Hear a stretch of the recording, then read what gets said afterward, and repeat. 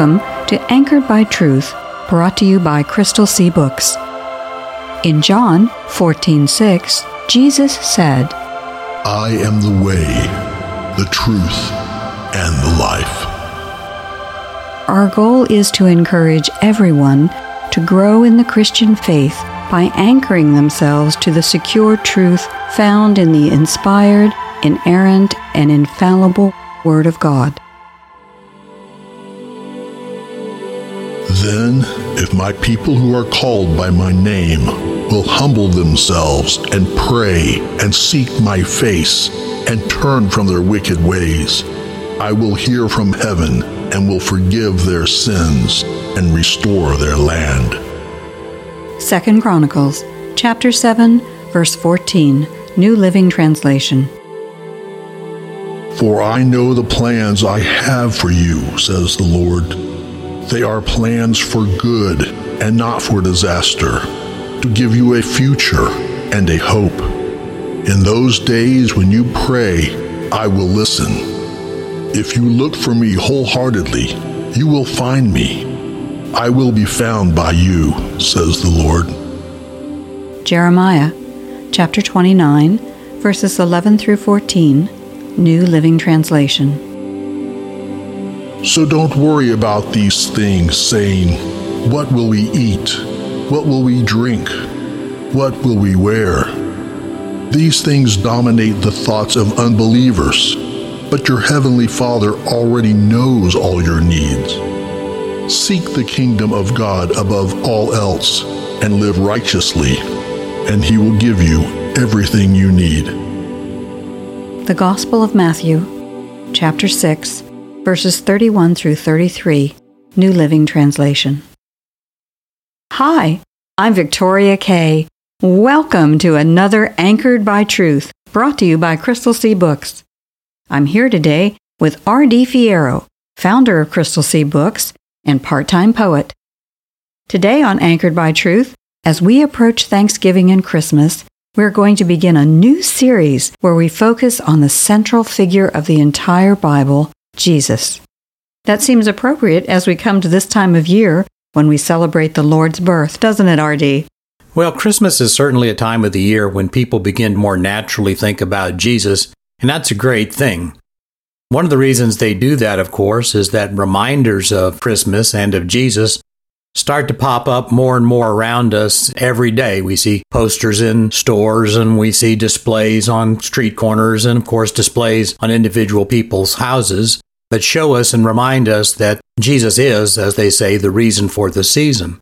But I think it's important for especially Christians to remember at this time of the year that it's not just important for us to focus on Jesus during the Christmas and holiday season, but it's also important for us to focus on Jesus every day of the year. For Christians, Jesus should be the focus of our daily lives. And actually, each and every day throughout our lives, we should go on our own quest to get to know God a little bit better every day that God grants us, because each day is an opportunity to know Him better. I agree with that. So today, we're going to start listening to a new Crystal Sea story. This time, it's one of our rhymed pieces that you originally wrote as a sort of Christmas epic poem. You said you wrote it originally because you wanted to give it as a gift to some coworkers. Yes, I did. That's the reason that I wrote it. Years ago, when I worked in one of those big state agency buildings that are so common around here, I wanted to give some Christmas presents to some of my coworkers, but given my position in the agency at the time and a lot of my coworkers' positions, that was going to be pretty tricky. So I decided that the one present that I could give them that wouldn't cost anybody anything was a little entertainment. So I wrote this Christmas poem basically to entertain some of my coworkers. And I found out afterwards that a lot of my coworkers liked it so well that they actually took it home and used it with some of their own families as part of their Christmas celebration that year. And I was inspired when I wrote this particular Christmas poem to do it based on two things. First of all, I wanted to do it the way the old-timey pieces had been done in rhymed verse. But the second was I wanted to do it in such a way that people would be interested as we went through the several parts to come to the next part, kind of the way that they did the old movie serials when I was a kid, when you'd go to the theater on Saturday and before the main feature, you would see some short clip that would always leave the hero or the heroine in some dire condition, so you just had to come back next week to see what happened. So this is a Christmas story in 6 parts, and at the end of each part, you are left wondering what would happen next. All right then, let's see how this story begins. Here's Crystal C's Christmas epic poem, The Golden Tree, Kumari's Quest, Part 1.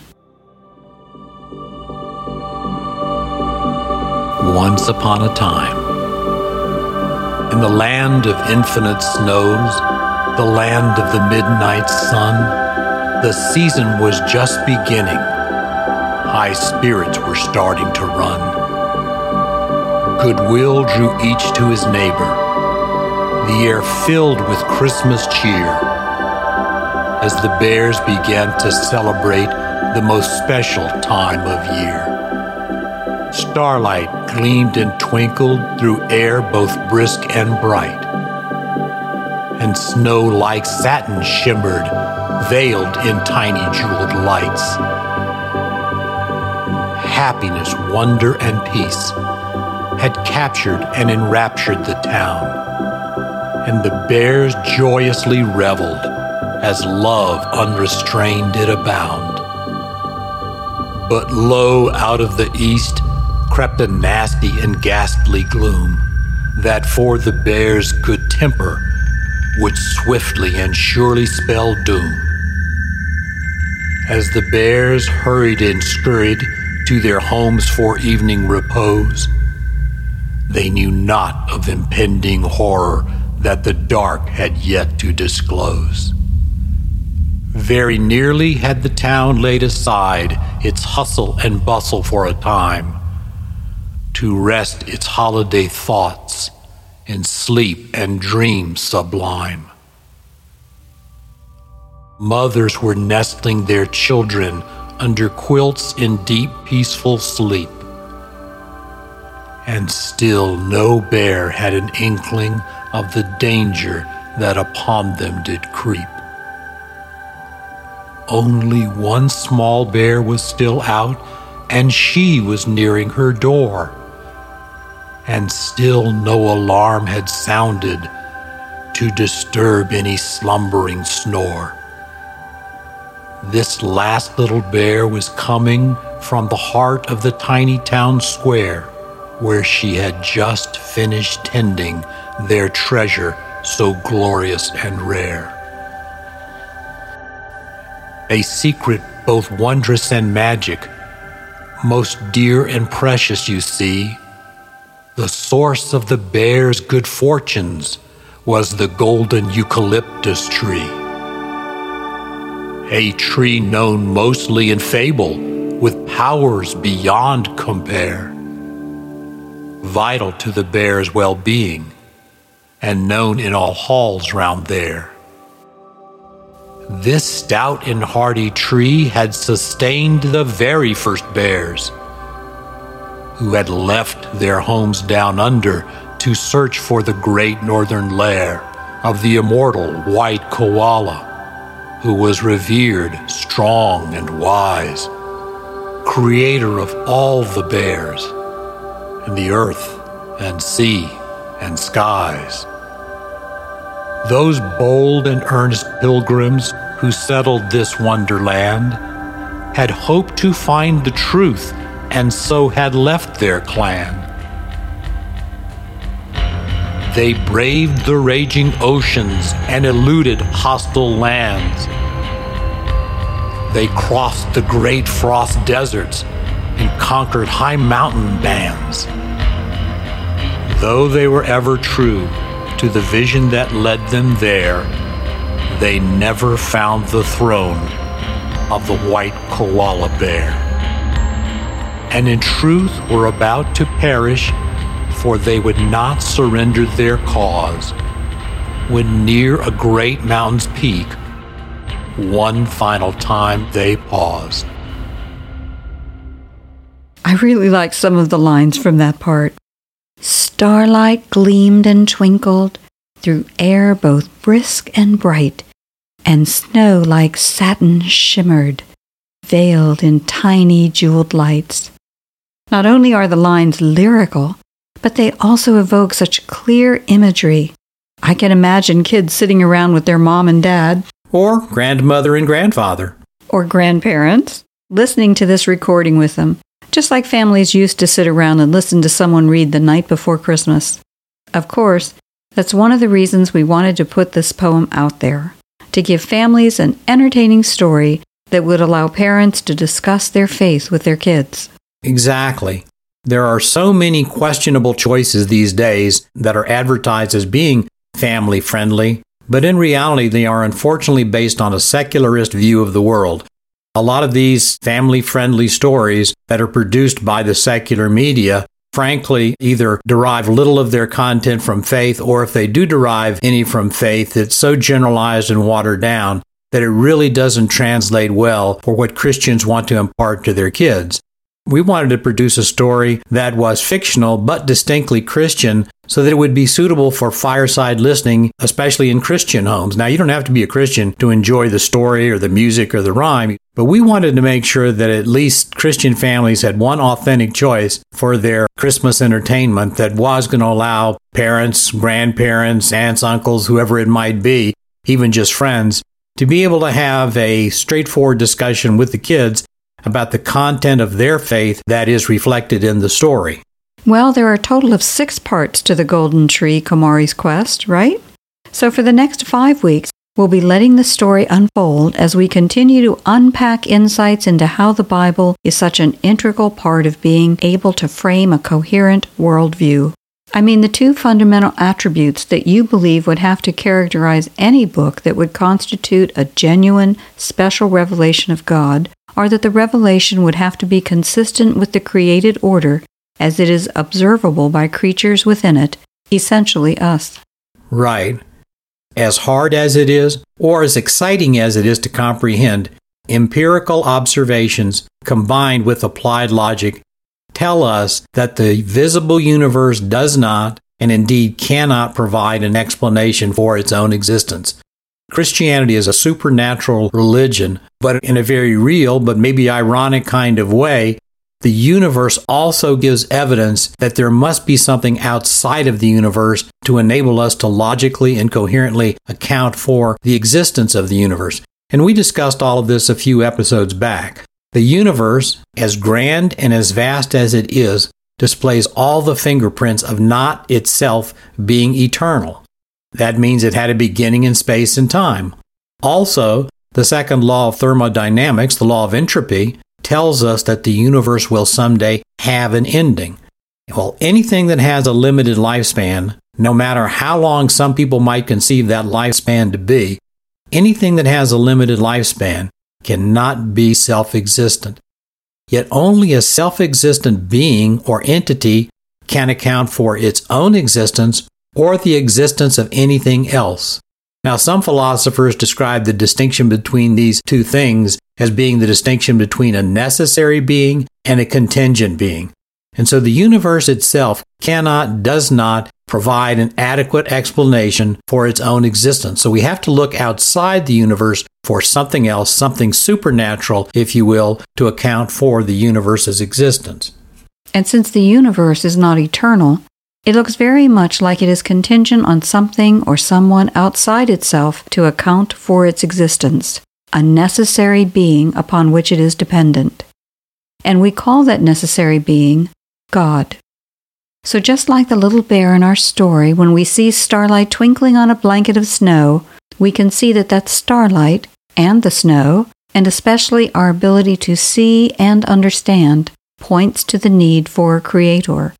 And so that little bear's ancestors had left their home down under in the hopes of finding the lair and throne of their creator, who they thought of as the great white bear. Yes. I think the symbolism for the story is pretty plain, but I would like to point out one thing that I think is very important for people to note. And that's one of the things that I do want to spend a little time on today. The bears who set out on the quest to find the great white bear would never have started the quest if they weren't convinced that the great white bear existed. And you see, that points to one of the problems that we see reflected so clearly in today's very relativistic culture. Too many, far too many people today, sometimes both inside the church but particularly out, they're defeated in their own quest before they even begin because they have been misled to believe that there is no creator, that there is no explanation for everything that they see around them, no great white bear, if you will. And as a result of that, they see the world as being fundamentally either chaotic at best or outright meaningless at worst. And of course, that kind of a starting point is not going to help people pursue a quest for meaning in their own lives. I think you need to expand on that thought a bit. You're saying that God isn't just a logical necessity to explain the existence of a contingent universe, but that an awareness of God is an essential component of us being able to comprehend our place in the universe. Well, to quote what I say in some of the life lessons with a laugh, exactamundo. So you're quoting yourself. Sounds like something only a writer would do. Again, I say exactamundo. Anyway, as the great theologian R.C. Sproul used to say, ideas have consequences. So the idea that the universe was framed by an omnipotent, omniscient, omnipresent, and holy God carried with it the inextricable notion that the universe had been created intentionally and for a purpose. And as such, the universe would display design and order. And the intelligent creatures within that universe, us, could perceive that design and order. And that very concept formed the foundation for what we think of as science today. And that's why many of the founders of modern science, like Sir Isaac Newton and Louis Pasteur, were strong Christians. They were convinced that there was design, order, and logic in the universe because the universe had been made by a being that was supremely purposeful and logical. As such, they were encouraged to go and discover that order and use the results of it to improve the lives of people around them. Or, said a little differently, they were encouraged to go on their own quests to discover more about the creation and thereby appreciate even more the Creator. So yes, all that made perfect sense. If the universe had been created by a God of order, logic, and purpose, then the creation would be comprehensible. Those early giants of science took very seriously the biblical statement that man had been made in the image of God. So they felt sure that God would bless their efforts at applying themselves to understand what He had created. But one of the tragic effects of the success of their work and the truly amazing results they achieved is that over time, and now we're talking about centuries, not even decades, over time, the work of science has become divorced from the original source of the inspiration for that science. Scientists, not all, but quite a few, have become convinced that it is possible to understand the creation while ignoring the Creator. Or, said slightly differently, they sought the blessing without regard to the blesser. So one of the points you're making is that somewhere along the journey for discovery, the quest, a lot of people forgot why the journey was begun in the first place, and that is reflected in our society and culture today. Yes, and Christmas, of course, is a great example of that same phenomenon happening in our calendar and in our celebration of the common understanding that was once the foundation of our communities. Communities are built around not just people, but ideas and cultures and common values. Well, when you try to divorce the values and the culture from the origination of those values and culture, obviously confusion is going to result. The word Christmas obviously derives from the words Christ and Mass. When one of the big reasons that gift exchanges became associated with the celebration of Christmas was in commemoration of the great gift that God had given the world in the birth of Jesus. Well, of course, the whole reason that God gave us the gift of Jesus to begin with was because after the fall in the Garden of Eden, God had begun His great plan of redemption. So in a very real way, the history of all mankind gives evidence of God's unfolding plan in exactly the way that God intended. Now, it will give evidence in different ways. Sometimes it will give evidence by the direct testimony of the people. of us to the existence of God and to His goodness and to the gift that He gave us. But even when people try to deny that God exists, they're still giving evidence of His existence, because who would work to deny something that doesn't exist in the first place? You don't hear people running around today trying to deny vehemently the existence of witches. Why? Because there's no common understanding or belief that they exist, at least in the way that we used to think of them at one time. But people will run around trying vehemently to deny the existence of God, because every person has been built with an intuitive awareness of God. And so in order to get around that, people will sometimes have to work very hard in order to convince themselves that He doesn't exist. And you believe that even some of the more tragic things we see around us provides evidence of the existence of God and the truth of Scripture? Yes. C.S. Lewis once noted that one of the things that convinced him to become a Christian was that he couldn't get over the idea that some things were right and some things were wrong. But then he realized that for that idea to make sense, that there is a difference between right and wrong, that he had to have an explanation for where that idea came from. Why did he think that there was a real distinction between right and wrong? Well, of course, the only logical conclusion you could come to, and that C.S. Lewis did come to, was that some things were right and some things were wrong because there was a being, a God somewhere, who had established the whole moral and ethical framework to begin with. And that's just as true today as it was when C.S. Lewis originally struggled with it. That's a pretty remarkable idea when you think about it.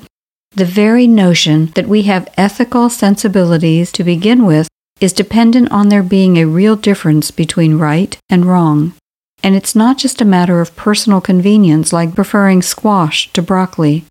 When people begin to assert that something is wrong, they don't just mean that they find it inconvenient.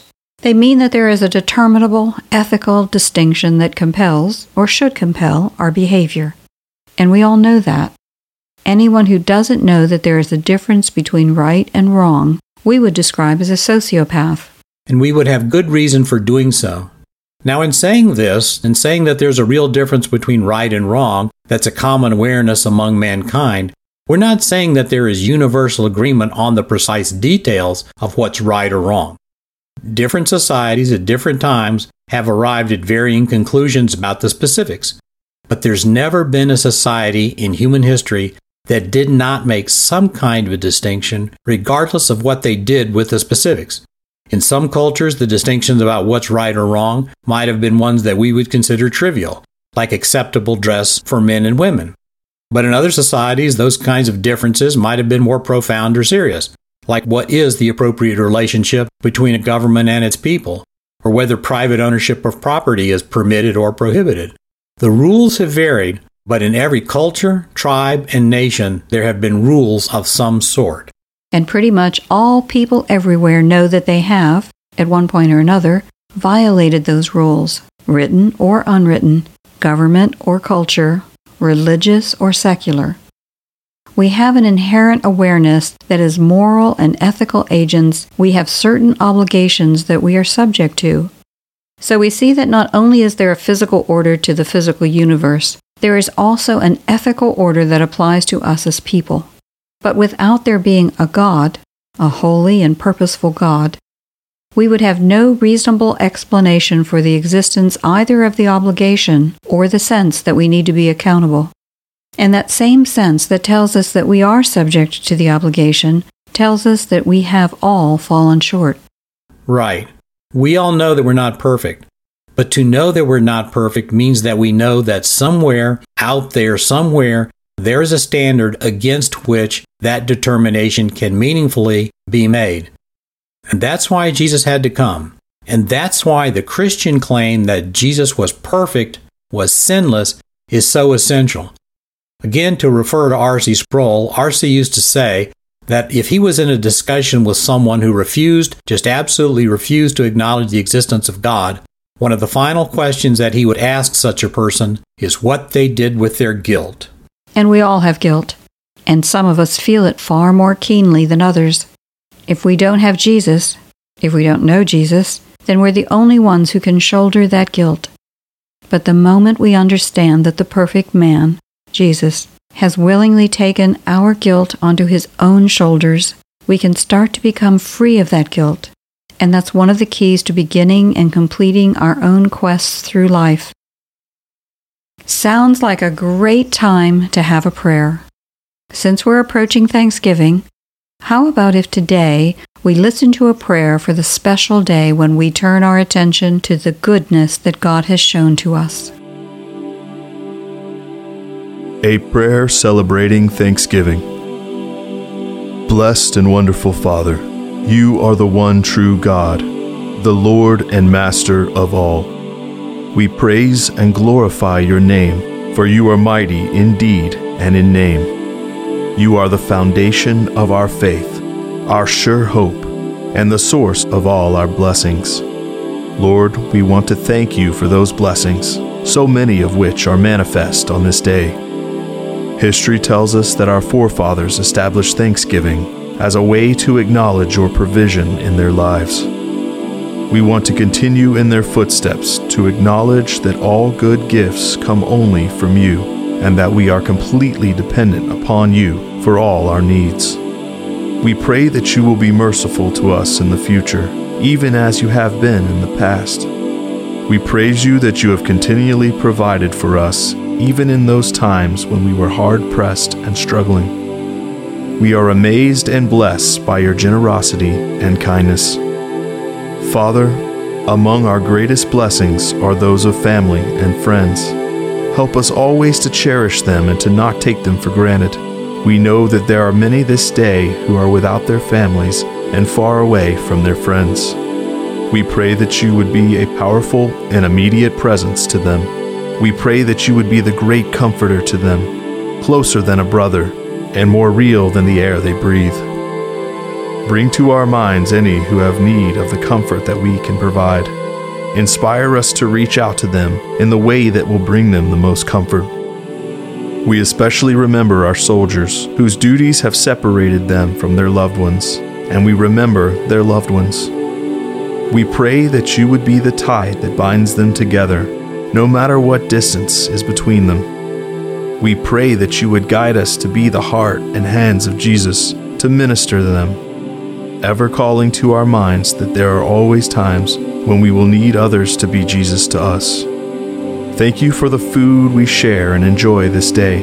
It is the visible and tangible reminder you know our needs and provide them. As we break bread in fellowship and thanksgiving, we are reminded that the heavenly bread with which you met our deepest need was the body of your precious Son. We praise you especially for the atonement that he made for our sins, and it is in his holy and blessed name that we pray and give thanks. Amen. We'd like to remind our audience that a lot of our radio episodes are linked together in series of topics, so if they missed any episodes, or if they just want to hear one again, all those episodes are available on your favorite podcast app. To find them, just search on Anchored by Truth by Crystal C. Books. We hope you'll be with us next time to hear the next chapter in The Golden Tree, Kumari's Quest, as we continue our discussion of the reality of Jesus' life. We hope you'll take some time to encourage some friends to tune in also, or listen to the podcast version of this show. And we'd like to remind listeners that copies of The Golden Tree, Kumari's Quest are available from our website and also on Amazon. If you'd like to hear more, try out crystalcbooks.com, where we're not famous, but our boss is.